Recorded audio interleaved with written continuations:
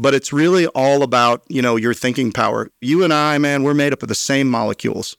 And by the way, so is Elon Musk. What's the difference, right? Well, it's self-limiting beliefs. It's scarcity versus abundance. It's making fear-based decisions, manifesting risk that doesn't really exist.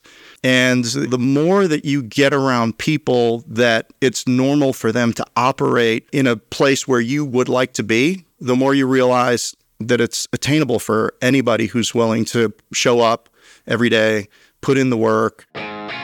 Welcome to Franchise Empires, where aspiring entrepreneurs learn exactly what it takes to become a successful franchise owner, from one location to 10 and beyond. I'm the Wolf of Franchises. Today on the show, we have Jeff Dudan. Jeff is the current chairman and CEO of Homefront Brands, a multi-brand franchise platform specializing in home service franchises. He's also the founder of Advaniclean, a restoration franchise that he grew to 240 locations in 37 states before exiting in 2019. Jeff has a wealth of knowledge on founding and building franchises in many different arenas, as his role as an advisor to Thrive More Brands, a franchise platform for fitness and wellness brands, has also given him tons of experience outside of the home and environmental services space. If you're interested in franchising, leadership, or entrepreneurship, I think you're going to love this conversation. Enjoy. The Wolf of Franchises is the CEO of Wolfpack Franchising, as well as a creator at Workweek Media.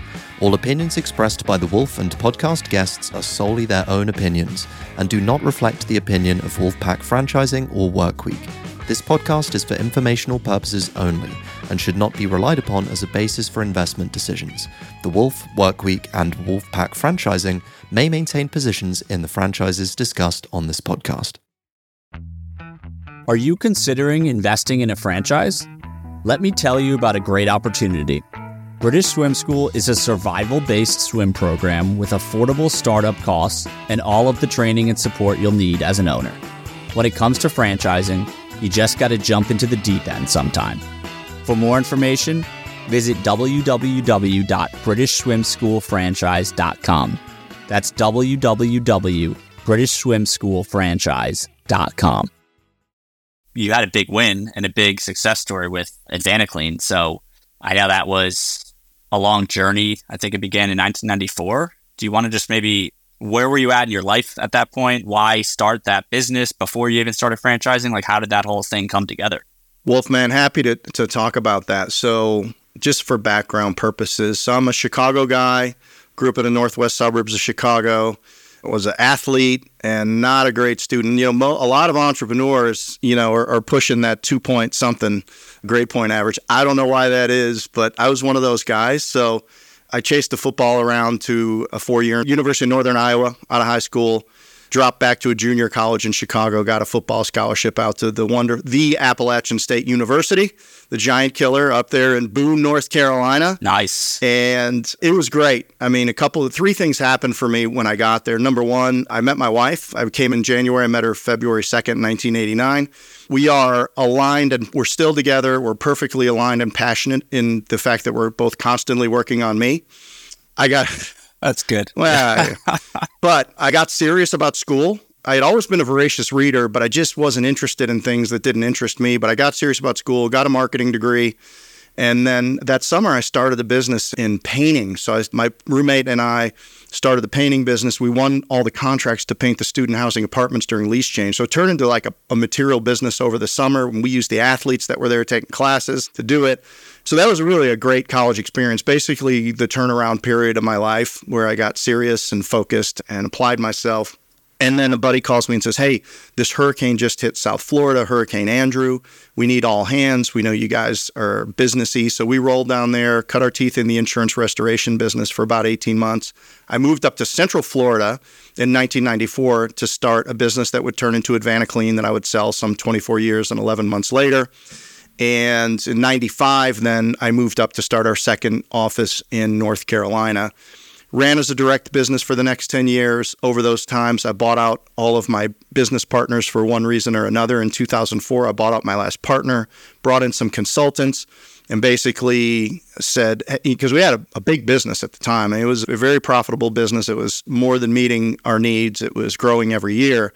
But we kept hitting these glass ceilings. So we brought in some consultants, and it was, purpose, vision, mission. What do you really want to be? And I had my eye since I started the company on this franchise business model. So one of the things that came out of that was we really geared up for disasters in equipment and trucks and vehicles and campers and generators and all that. And sure enough, preparation met opportunity. Hurricane Katrina hit. Went down there, started a 4-year response where we did a lot of business down there over 4 years. And I was driving back, and at the time I had 3 young children, and I realized that I was never going to be home because we were doing jobs California, Hawaii, Canada, the Caribbean, every disaster. So there was always some urgent need to go out and, kill something and do something. And I decided just driving. And this is pre-franchising? Yeah, man. This was 2005. So I was driving through the night to try to get to my son's first football game, which I had missed, all the preseason and everything like that. Yeah. And I just decided I'm going to sell all of our company stores under the franchise model and really refine our franchise support and all of that. And that's what I did. 2006, 7, and 8, sold offices in North Carolina, South Carolina, and Florida, and use that money to finish off our franchise program. And we launched and we sold the business in 2019. We launched in 2009. We sold it in 2019 with 240 locations in 37 states. Holy crap. You were corporate. And how many offices did you have before you sold off the corporate to sort of fund that beginning franchise expansion? The way we split it up, it ended up being to 4 different franchise owners and it was about 13 territories over 4 distinct markets. And when you said you were driving down to New Orleans for Hurricane Katrina, and I don't really know much. We've had a one restoration franchise founder on this show before, but there's no local companies in the Caribbean or New Orleans, or were you one of the companies where it's hey, big disaster, this is the legit company to go to? It's a traveling roadshow in the restoration business. You can go down there and do mitigation. It's very interesting. And we responded to every disaster really for over 25 years. And you have to get in there first. So we had I had a truck and we had a camper, and I would always, we would send an advance team. We would have everything else loaded up, ready to go outside of the disaster area. And then it's like military. You got to go, you have to establish a beachhead. You've got to deal with food. You got to deal with water. You got to deal with power. You got to deal with fuel, all of which is at a premium. So you basically traveling a self-contained type unit, and then you go out and you've got customers that are waiting for you to get to them. I've got water in my building of a high rise. We did big technical projects like shutting down the New Orleans VA and decommissioning it, or we did a 95-acre military site, and we were on that site for almost 3 years, taking down all the buildings, re-roofing the ones that were left, mitigating 8 feet of soil the size of a football field that was contaminated. So we did the heavy stuff and the technical stuff. And then in our local markets, we did straight up air duct water damage, emergency services, mold remediation, things like that. Am I misunderstanding this? Or for when you're driving to New Orleans or this traveling roadshow where you're going to these different markets, I guess I'm under the impression today, isn't there restoration companies basically in every major metro and surrounding suburbs where they would call a local company and not some company that's driving in? Or am I just totally off the mark? Oh, it's just the demand. Yeah. They can only handle normal demand. So when you get a situation where a hurricane smashed a big city, you have hundreds and hundreds of thousands of jobs. So what we would do is we had a call center. So all of the calls would go to our call center. And then we had a protocol to be able to qualify those jobs for the biggest, best opportunities. We would travel in all of our franchisees, and then our franchisees, we would assign them the projects that were best opportunities first. And then usually after 3 to 4 weeks, you have to make a pull-out decision and say, okay, we're going to finish what we got. Because what happens is when you're first in that situation, you're taking hundreds and hundreds of calls, and you have a waiting list of hundreds, sometimes even 1,000 people. And then after a certain amount of time, you're going through your list, you're calling them, no, I got somebody, no, I got somebody, no, I got somebody. And then you got to make a decision. Staying too long with that kind of force out of town can really kill your profitability. So I see that as a mistake. A lot of restoration companies do. But the other side of it is you have clients. We had national accounts, big box retailers, the U.S. government, and they were looking for us to help them. and Yeah. they wanted priority service. So we had some priority service agreements with companies like that. Fascinating. Oh, it's so cool. I would go first because, I mean, we literally went into New Orleans. The water was literally on both sides of the road to get down into the corridor. We were among the first vehicles in there. There's an armed military officer there, and these guys are at a checkpoint, and they're just like, do you guys have any weapons? And we're like, yes, we do. They're like, okay, go ahead. They wanted to make sure we were armed.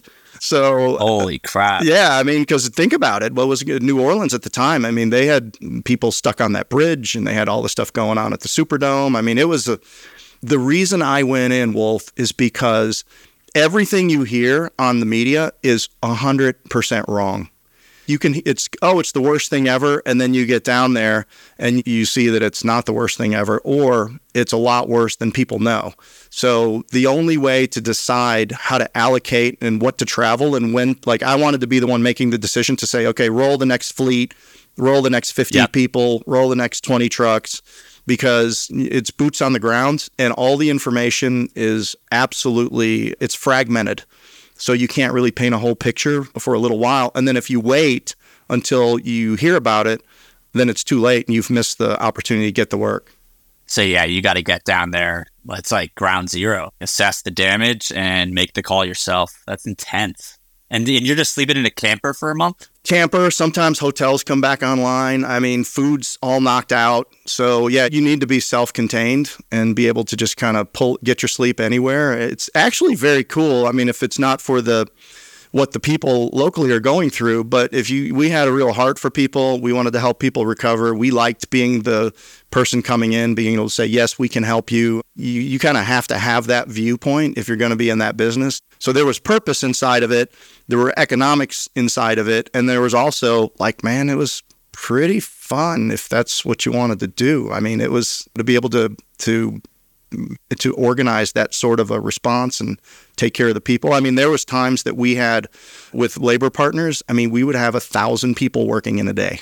I mean, we had partners and we were able to really put together, I mean, I could say I need 200 people with tool buckets, boots, safety eyewear, all of that stuff. And I need them in 5 different colors of T-shirts so I can group them by teams. And I need them at this location at 8 o'clock in the morning. And those 200 people would be there. Crazy. That's a really wild business. I could see how that's kind of exhilarating, though, being on front lines and you're in real time just fixing a serious disaster. So yeah, I'm going to leave it to the kids. They can do it now. Yeah, exactly. So what was it like, though, when I think you said 2009, you started franchising it? I mean, going from running just this restoration business to now you sold off, I think you said 13 territories between 4 franchisees, and then your business effectively becomes finding people around the country and then transferring all your knowledge to them to run it. What was that transition like for you? It felt so right to me. So one of the things I did when I came off the road was I was able to coach over 30 seasons of my kids' sports.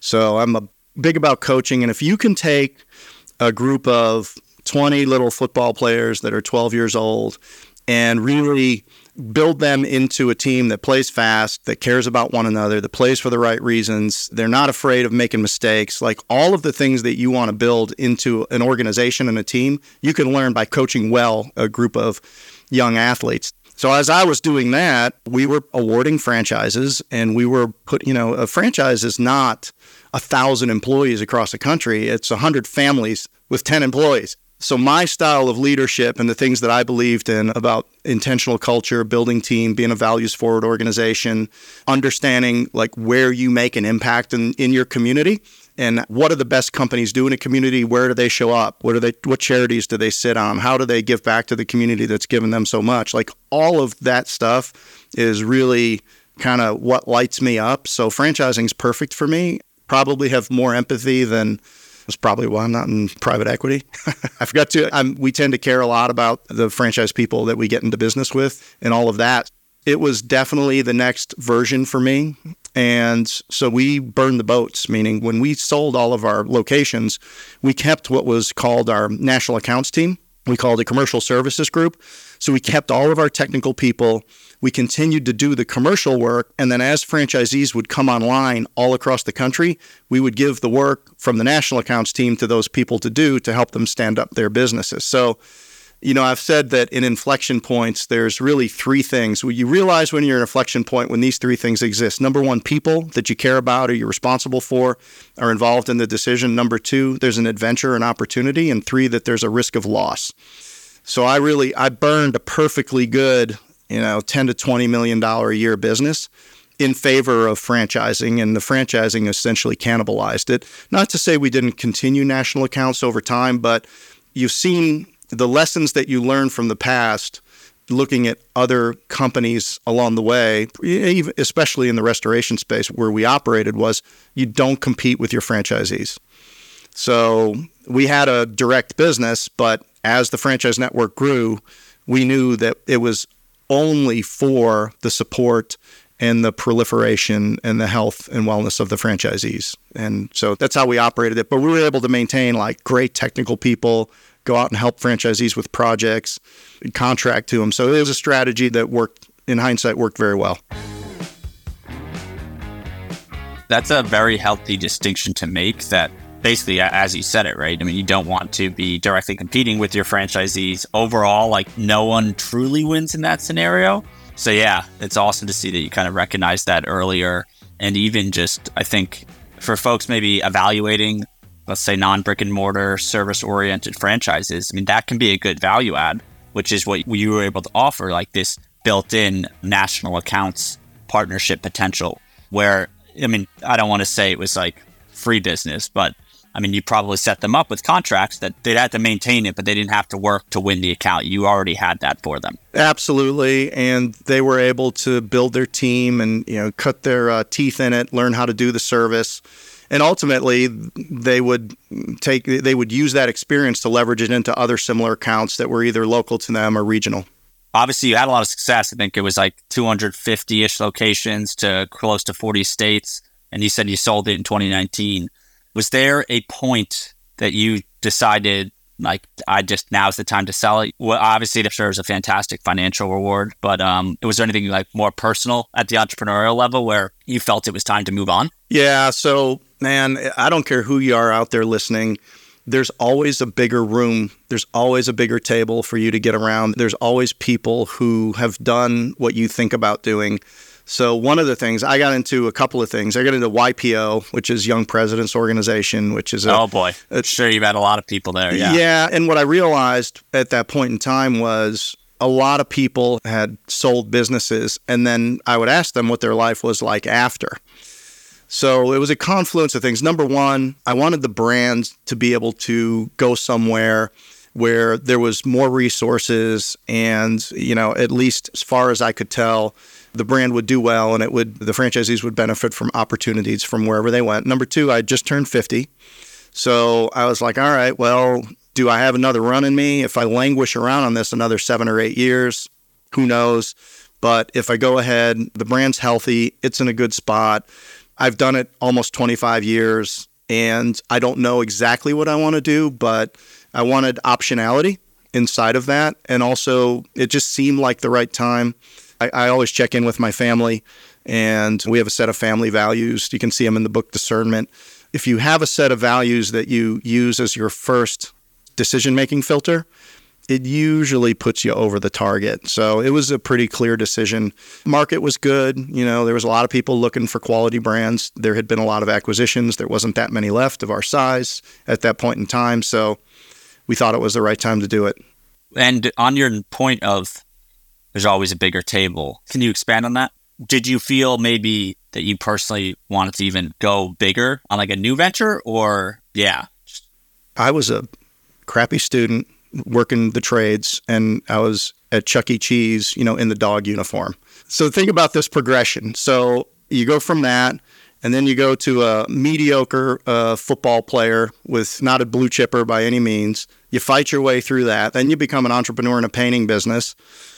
Okay, we made $76,000 our last year doing it over the summer between the two of us. That's pretty good, but that doesn't get you on Forbes list or anything like that. Then you turn into a restoration business, which then goes there. And then you turn into a franchisor. So if you look at this trend line and now you grow a national company, okay, well, what's next on the trend line? And at every stage, you've got to find people who can inform your thinking about what's next for you and what's possible. And man, limiting beliefs, that's why I wrote the book Discernment. It's like, I want to give people everything that I've learned that I use as decision filters and models of thought to make decisions, because wisdom, when you think about wise people, they're usually older people. All wisdom is models of thought accumulated over your lifetime applied to present day situations to inform your thinking about it. Sometimes you have hard and fast rules about things you won't do. Sometimes you break them, but you do it intentionally. But it's really all about, your thinking power. You and I, man, we're made up of the same molecules. And by the way, so is Elon Musk. What's the difference, right? Well, it's self-limiting beliefs. It's scarcity versus abundance. It's making fear-based decisions, manifesting risk that doesn't really exist. And the more that you get around people that it's normal for them to operate in a place where you would like to be, the more you realize that it's attainable for anybody who's willing to show up every day, put in the work. But more importantly, the third element of those inflection points is there's something to give up. I gave up a perfectly good $10 to $20 million a year business in favor of something that might work or might not. Yeah. And I had no idea when I started it that we would get the outcome that we got. It wasn't even happening at that point in the industry. Selling the business was not any part of the decision of starting the business. I think you're dead right. It's something I've learned over the past few years as the Wolf brand has grown, and now I'm leveraging that into Crockett, our software platform and tool for franchisors. But I think the mindset shift that you mentioned is super critical. And I think I've noticed it even amongst my social network and college. That's friends from college who maybe they're kind of on a more traditional path, which there's nothing wrong with that. Absolutely nothing wrong with that. But you can just hear it sometimes in the way people talk, where other people having success, it's oh, well, that's because they're special, or they're doing something that can't happen for us. But it's wait a second, exactly what you said. Why not? They breathe the same air. If cut them with a knife, they'd bleed the same blood. They're a human being. Why do they get the opportunities, but you can't? It's just once you start hanging around people, as you mentioned, who are thinking that big, it becomes contagious. And once you kind of catch it, I just think it's lights out. You're never going to go back to the old mindset. Envy is the biggest thing that I had to overcome.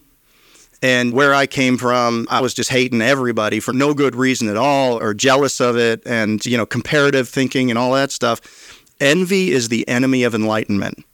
And I had to train myself to be truly happy for other people's success and realize that their success didn't take anything from me. If I lost something, it's because it was my fault. I didn't grab it. I didn't execute. I watched football all Saturday instead of going to look at that apartment building, and somebody else grabbed it in front of me, and then I saw him sell it for $5 million. And I could have gone and do that because I had it right in front of me, right? And I just didn't do it. But when you really start, and you look at that from an employee perspective as well, man, I had an all hands meeting a week ago, and I looked them all in the eye and I said, how you finish, not here, but wherever you go after this, we want this to be a place where you make progress and you do well. Not asking you to be here forever, although at Advantic Clean, I had 9 people that have been with me over 20 years, and they were handsomely rewarded for whatever ended up their contribution to what happened there. But man, really, really caring about what happens to the people that are closest to you, and realizing that it's not a zero-sum game, because I have a lot of business partners, man, and some of them, it's if you win, they feel like they lose. And so one of the things I talk to my kids about, or anybody that'll listen, which I make them listen, but one of the things I talk to people is that the first thing you need to figure out about people that you meet is how they make their money. Because and that lies into kind of how you think about trust. I used to think trust was, will people react the same way and think the same way I do? And if they do, I trust them. And if they don't, I don't. But now I realize that there's all different ways people make their money. Somebody's super transactional. Somebody wants to build quality stuff. Somebody wants a low overhead. Somebody wants to build a team. There's all different ways people make money. And once you know how people make their money, then you can trust them to act in ways that are consistent with people that make their money that way. So they're not screwing. So I trust people to be who they are. So once people show me who they are, then I decide how I engage with them and what I expose to them and what I don't expose to them. But what I don't do is hate them. And I don't envy them and I don't mistrust them. I just realize, well, this is this type of person. And I casually mentioned something to them, and now they're taking it from me. Well, I knew that's how they operated. Why did you do it? Yeah. So it really, again, trying to stay clean and keep your head in a good place as you're building businesses, and then especially dealing with franchisees, man, we care deeply about franchisee success, and you have to get in the pocket with them. That's kind of a boxing term. Like, one of our goals is servant leadership, or one of our values is service, and it's meeting people's needs with a servant's heart, which is kind of a servant leadership thing. Well, you have to be close enough to people to get them what they truly need, not what they say they want in the moment, because they might say, well, my market's slow, or I got a problem with leads, or something like that. But if you're close to them, they'll say, look, I'm going through a divorce, and my eye's not on the ball, and I need relief, I need help, I need this, I need that. But like, people aren't going to come right out and tell you what they need. So the relationship equity that you have with franchisees, it takes work. So you got to get the right people. You got to get the right presidents. In our Homefront brands, we have 6 brands. I mean, you got to get the right presidents, the right coaches, the right marketing specialists that are engaging with the franchisees. And then they have to be trained well to like have their ears open and to make sure that they are meeting the franchisees where they need to be met. Ready to dip your toes into the world of franchising? We've all taken swimming lessons at some point in our lives. It's just one of those industries where there will always be a steady revenue stream. British Swim School is a franchise dedicated to teaching children how to swim. With over 40 years of experience, they're a true purpose-driven brand looking to make a positive impact in the community. With no hidden costs of build-out, maintenance, or upkeep, future franchisees can enjoy affordable startup costs and all of the training and support they need, thanks to their parent company, Buzz Franchise Brands. You don't even have to get wet. For more information, visit www.britishswimschoolfranchise.com. That's www.britishswimschoolfranchise.com.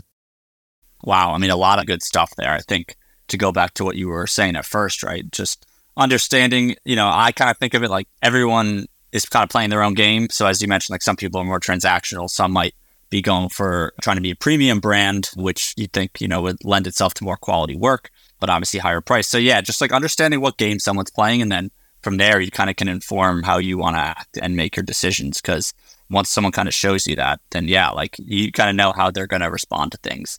And yeah, it's really fascinating too, what you mentioned about your franchisees. Like that's a great note just for any leader. Like there is often, I think, with the way what people might ask for, and if they're underperforming, there's usually more that you have to dig deeper to find out, as you said. And then also, if someone's asking questions, there's a question behind the question.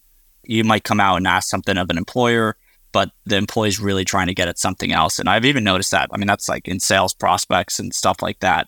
It's just fascinating. The kind of the layers to people is what it really is. My wife always says you could tell a lot about the relationship by the way people say goodbye to you. And what I've learned is that the most important thing that people have on their mind over a 30-minute call is the last thing that they say to you. They make sure they say to you before they get off the phone. So you go through a structured coaching call for 30 minutes and maybe it doesn't come up. And then it's just one more thing.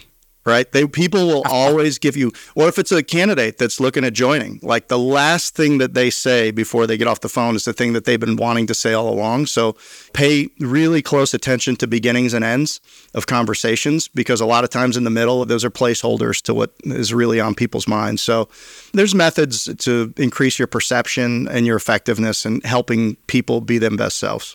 And there's also things you can do to improve your grammar, apparently. We'll edit that out. Well, please don't. That's fascinating, though. I'm going to be like paying attention now in meetings to how they end. Have you ever done like psychology work, or has this come from more your coaching background? So you seem to have an analytical mind of more of the human nature. I don't even know. Yeah, I mean, I'm interested in people very much. I think that's a prerequisite of signing up to be a franchisor. Even good franchising is hard enough. So you've got to be kind of set for it. But, I don't know whose quote this was, but it's all over the place. But the people you meet, the conversations you have, and the books that you read, I find myself reading things about leadership, about organizational health, about alignment and things like that. But moreover, what I've realized is that if you do the people piece well, and this is, so the first, we're a fast-growing brand at Homefront Brands, and I do this also at Thrive More when my schedule's available. The first 2 hours of training is something called building your team. And it's all about, building an intentional culture, tips, real strong action-oriented things to build a team with intention and do the people piece well. Because what we know about franchising is if you start well, generally you will go well. If you do not start well, then now we're into break-fix mode. So, and part of starting well is spending enough money in marketing with not being fearful. Like, you have to penetrate a market. You got to do the sale, whatever the business is. We have one business that's B2B, and man, it's sales. So if you're not eating 8 cheeseburgers a week with 8 different of the people that you need to know, then, you got to get out there and do that. Other businesses, more consumer demand, you got to spend the money. But then the people piece, doing the people piece well, especially in a small business, and being values forward, and making sure that there's clarity around what the activities and behaviors are. And, all of those types of things are really important. So, and then the relationship equity, right? Is there an intrinsic motivator as to why they're going to come work for us here at the home office or work for a franchisee? So we do a lot of that with our charity work, and we get alignment, through our brands with our charity work. And the Advanced example was we were one of 65 national strategic partners with St. Jude Children's Research Hospital. And we couldn't raise as much money as Domino's Pizza, $9 million, rounding up to the next pie. But all of our franchise owners were understood that, like, when a child survived a cancer treatment, either at Memphis or at any other pediatric oncology center where they use the St. Jude protocols, and they would go do the home visit to let the kid go home. And if there was a mold issue or an indoor air quality issue, that our franchise owners would be called upon to go out, and if there was a need, do the job at a reduced rate or even do it for free.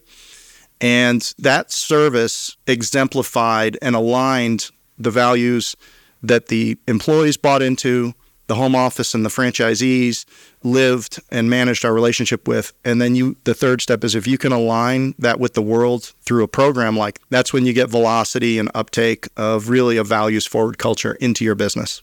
So really, for one, just the impact, it's obviously incredibly positive, but almost extracting the values from what you're trying to do. And then, just using that to align an entire organization. It's a really good methodology. And I take it in your book, that's probably more on that in your book it's called Discernment.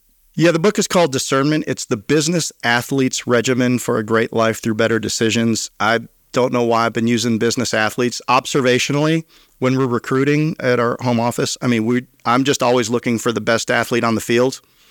And there's many times where we've been in a final hiring meeting and this person has 2 years of experience and they want to go with them because they perceive that versus the person coming out of college. And to me, I'm the only one that's picking the person coming out of college because I think they're the athlete. Like, I see their attitude, I see their hustle, I see the things that they've done, I see the way they answer the questions, and the skills can be learned. So business athletes, man, they train, they work through, there's lots of things that they do. And we do talk about, definitely a lot of anecdotes that we've talked about today are contained within the book. And people that are in that process of deciding, am I going to do a franchise or am I going to franchise my business? Anybody who's looking to do the next thing could do well to take a few highlighter passages out of that book and incorporate it into their thinking for sure. But Jeff, I believe, I'm not sure what the structure of the organizations are, but, you're one of the chief executives at both Homefront Brands and Thrive More Brands, as you alluded to earlier. Could you tell us how both of those came together? I assume it was after you left or sold Advanced. So, could you give us some more insight into what both those are and, how both came together? Yeah, so Thrive More was a personal introduction to a local fitness concept that had 2 locations operating and a really good management team. So we took advantage to invest in the business and to bring our franchising expertise to it. I mean, it was local. It was right here. It was a great product and a strong management team. So that's gone really, really well. And then that team went out and took another business and turned it into a franchise, which is now Beam Light Sauna. So I'm an advisor over there. I don't have any operational responsibilities. My daily is on Homefront Brands. And so after I sold the business, my brother, who was the CFO of the Carolina Panthers, he came over, took over the painting business, put himself through college, went to Arthur Anderson as an accountant, and then they had a little shredding incident.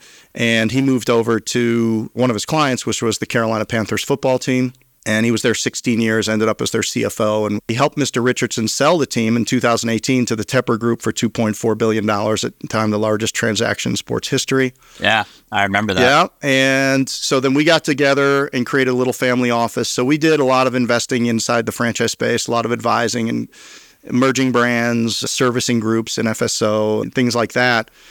And then really after about 2 years, man, it was like property services. Everything we're talking about is property services. And we asked ourselves the question, if we were going to build a platform and if I was going to come back and operate again, what would we do? And property services are extraordinarily durable. We have migration in this country. We have low housing inventory. We have more demand than supply. We got increased migration. We got population going to be up by 100 million more people by 2050, any statistics you look at. You got a shrinking skilled labor pool, and then you got homes that aren't built as well as they were. So like property services for the next 25 years, forget it, man. Everything is going to be touched. Every property is going to be touched at one point or another. So there's some very compelling trends in those regards in property services. But we asked ourselves, if we could build the most responsible franchise platform that we could possibly imagine, what would that look like? And there was really 7 variables that we identified. So first, it was people. So if you look at our executive team, I mean, Chief Legal Officer from ServiceMaster, Michael O'Driscoll, our President of Franchising, 35 years in franchising, C-level executive at multiple multi-billion-dollar companies, worked for Citibank for 9 years, rolled out franchise finance to 14 countries. So just a great thing. Our Chief Marketing Officer, Hertz Corporation, Pods. So we went out and put together an executive team that's been there and done that. So you're going to see that there. The next thing is we went out and said, okay, we want conforming brands. What do conforming brands mean? Well, certain level of revenue, certain level of profit, and we don't want any jet airplanes. We don't want anything that's so difficult for people to run. They have to be a business that's replicatable for your average franchisee out there and that they can execute the business. Territory mapping. So we at AdvantaClean had 1,500 territories done by population. Homefront Brands, we only have 600 to 800 territories, but they're done by data. So addressable market, customers, homes, income, buildings, things like that. So, we said we don't want to put it to the greatest extent possible. We want all of our territories to be like kind, similar quality. It can't be exact, of course, but we did our best to pay for the data so that we could put responsible territories out there. Enterprise level solutions, we migrated all of our brands onto the same operating platform, I think we're the only.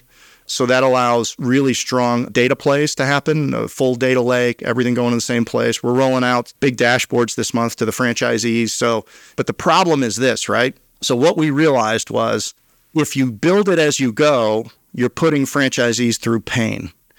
So we had to have the courage in 22, not really to go to market, but to spend all year putting enterprise level solutions in place, call center, sales center, marketing, massive technology environment that you're going to see at like a Dunkin' Brands or other places like that before we went to market. Yeah. So it was really expensive and you got to get the people in place. So it was like, all right, well, we can either nibble at it and then go through all of this change management hell, or we can have the courage to do what we know to do and do it before the franchisees. And there's still some things that are getting deployed, and a lot of it's just in time and, blah, blah, blah. But at the end of the day, enterprise level solutions delivered to the local level. And then one of which being learning management. Like we could never afford a learning management system, but we went out and got an executive. And some of our trainings now are down to 2.5 days in person because of the quality of what this executive built since last August. And we're sitting here a year later, And we have the learning management system like I have not seen other places, I'm sure. But so we looked, with our experience, we looked across all of the highly successful multi-billion-dollar platforms and said, who did what the best? And then what would it cost us to do that? And that's what we did. That's part of the benefit, right? With some of like kind of what you're doing, right? With this platform play is that you guys, it makes sense to invest in these technology solutions. And then that way all the franchisees get the benefit of it. Where a solo brand just starting out, I mean, I genuinely don't think it's worth the investment for them because you might as well just try to string together third-party software providers in the meantime until you're at a point where it really makes sense to invest that. Because at the end of the day, most first-time franchisors, it's like you got to focus on growing your brand. Like building out your own tech stack isn't necessarily going to help you sell franchises, or it won't help you hone in on your franchising process. So yeah. I mean, we got Rockbox in 15 months, what took me 15 years to get to in AdvantaClean. And then we've surpassed AdvantaClean already in the first 12 months of operating this platform. Amazing. That's fantastic. And you got on Homefront Brands, I see 6 brands. Yep. On the website. So are you guys incubating? Are you acquiring local brands and then franchising them from there? Or is there a strategy there? Yeah. So we went out and found solid businesses. They had to have, and earnings claims and whatever, but they had to have a certain level of revenue. They had to be in business. I mean, some of our brands are 2006, 2007, 2014. So they all had to be in business for 5 or 6 years. They all had to be doing what would be considered top revenue for a franchisee. And they had to have broken the mold on the market and solved all the problems and that kind of thing. And then we took those businesses and we just migrated them onto this new environment with a new executive team and people. And I mean, we're up to, 53 people now. We were 9 last July. So we made look, we're onboarding 200 people over 12 months. Like that takes a lot to onboard these people. So yeah, you can't blink when you're doing this. What is it they say, like on the breakfast plate, like, the chicken contributed, but the pig's all in, I haven't heard that one. I grew up in the Northeast. That might be a Midwest thing. Yeah, I must have, but I like it. I picked that up when I moved all south. Now we're all in. I mean, there's no, there's no safety switch on this thing. So the house is built and people are filing in and grabbing their rooms and showing up for breakfast, and we're getting them out there into the world. So, and it's great. These people are well-intentioned people, and really, the widening wealth gap for us. It's really important that we impact Main Street USA, and we give the people who create generational wealth in Main Street USA for their families. Entrepreneurship is, franchising the greatest wealth creation business model ever invented. Entrepreneurship and small business is really the foundation of our country. Yeah. And, we want to contribute to that in a meaningful way. Ben Carson Jr. is one of our board members. General Anthony Tata, who led all of our forces in Afghanistan in 2006 and 2007, he is Undersecretary of Defense for Policy. And then Steve Murphy, who was the president of franchising and Winmark Corporation, which is just an incredible story over 18 years in unit economics. So we really care deeply about education. We care deeply about transitioning U.S. veterans. Everything that we do is aligned with really franchisee success. And I learned this from Michael O'Driscoll. Like when you look at our business model, the franchisee is at the center of everything. And you can say that, but doing it, it's a more elevated, different kind of franchising, and the thinking around it is interesting. So when you put the franchisee at the center of everything you do, you make decisions that are subtly different, but that's subtle but significant. And we got the right thinking around the organization, and we've made the investments, and the market's responding to it. But another thing that we do is, why hometown newspapers are so successful? Because the citizens are the stars. Susie's going to college. Bobby hit a home run. A lot of, I saw on one of your podcasts, you were talking about franchise sales organizations. I mean, there's a lot of people that are breaking their arm, patting themselves on the back about development, but that's just where the story starts. So you're not getting bombarded with our, on social media or things like that, with our success. I mean, every piece that we do wants to focus on the franchisee, and it's going to be something that helps them in their market. And it's really an interesting distinction to keep the franchisee in the center of the room in every meeting that you have, and to be making decisions that are in favor of that franchisee. And I found it to be one of the more interesting nuances to the way that we've built this organization, and I really like it. I do think that the unit counts get probably more attention than they should. Because, yeah, at the end of the day, right, I mean, it's about how well are they supported. Yeah. Are they profitable? Failure rates, how many franchises are actually staying open and succeeding. So I love where you guys are headed as an organization. And yeah, look, Jeff, this was a really fun conversation. Glad we got to kind of cover the whole spectrum here of your journey. And if folks want to follow along, I know you got Homefront Brands, but I think you have your own podcast and stuff. Where's the best spot for people to learn more about you and all your franchises? Homefrontbrands.com. The site is being rebuilt, but currently you have a big fat link to our On the Homefront podcast, and we have had incredible guests on there. We have real A-listers coming on. I don't want to jinx it, but I'm recording 2 in the next 3 weeks that are people that have been on Rogan and all that kind of stuff. But we've had Kara Golden, the founder of Hint Water, $500 million exit there. Stacey Madison, Stacey's Pita Chips founder, incredible story, $250 million exit there. Mark Sisson of the Primal Mayonnaise products. Oh, wow. Tony Tate. I mean, we have 20 episodes out there, and I mean, really, really powerful people talking about their journey and, their view on entrepreneurship and how they really made their decisions. So if you go to homefrontbrands.com, of course, if you go to On the Homefront with Jeff Dudan on Spotify, on Apple, on YouTube, all the episodes are there. We're really easy to find. So just go to any of those places where you find your typical content is great. You can reach out to me on LinkedIn, just Jeff Dudan. And if you are interested in wasting 42 minutes or you can't sleep, you can go down on my profile and click on a link to my Undercover Boss episode. Advanaclean was on in 2017. So the 42 minutes of your life, you'll never get back there. And you can go through the Homefront brands. You got links to all of our different brands. And if you want to get in touch without development, you can do that as well there. So homefrontbrands.com. If you need a fence, if you need a temporary wall, if you need your house washed, if you're listening out there, go to homefrontbrands.com, get to the individual website, and you can reach out directly to our sales center 24 hours a day. We'll take your call. We'll book your appointment. We'll set you up.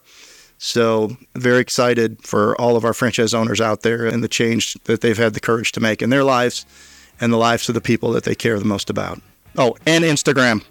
I'm huge on Instagram. I think I have 1,200 followers, but the content's good. Can't forget the gram. No. Cannot forget the gram. No, boomers on the gram. I love it. All right, well, you guys, we'll plug everything in the show notes there so you can check it out. Jeff, look, thanks again. This is a fun conversation, and we can do this again in a few years once your platform's, 10 times bigger. All right, we'll talk soon. Thanks for listening to Franchise Empires. We're coming to you soon with actionable insights to take the next step on your franchise journey. So make sure to subscribe on Apple, Spotify, Google, or wherever you listen.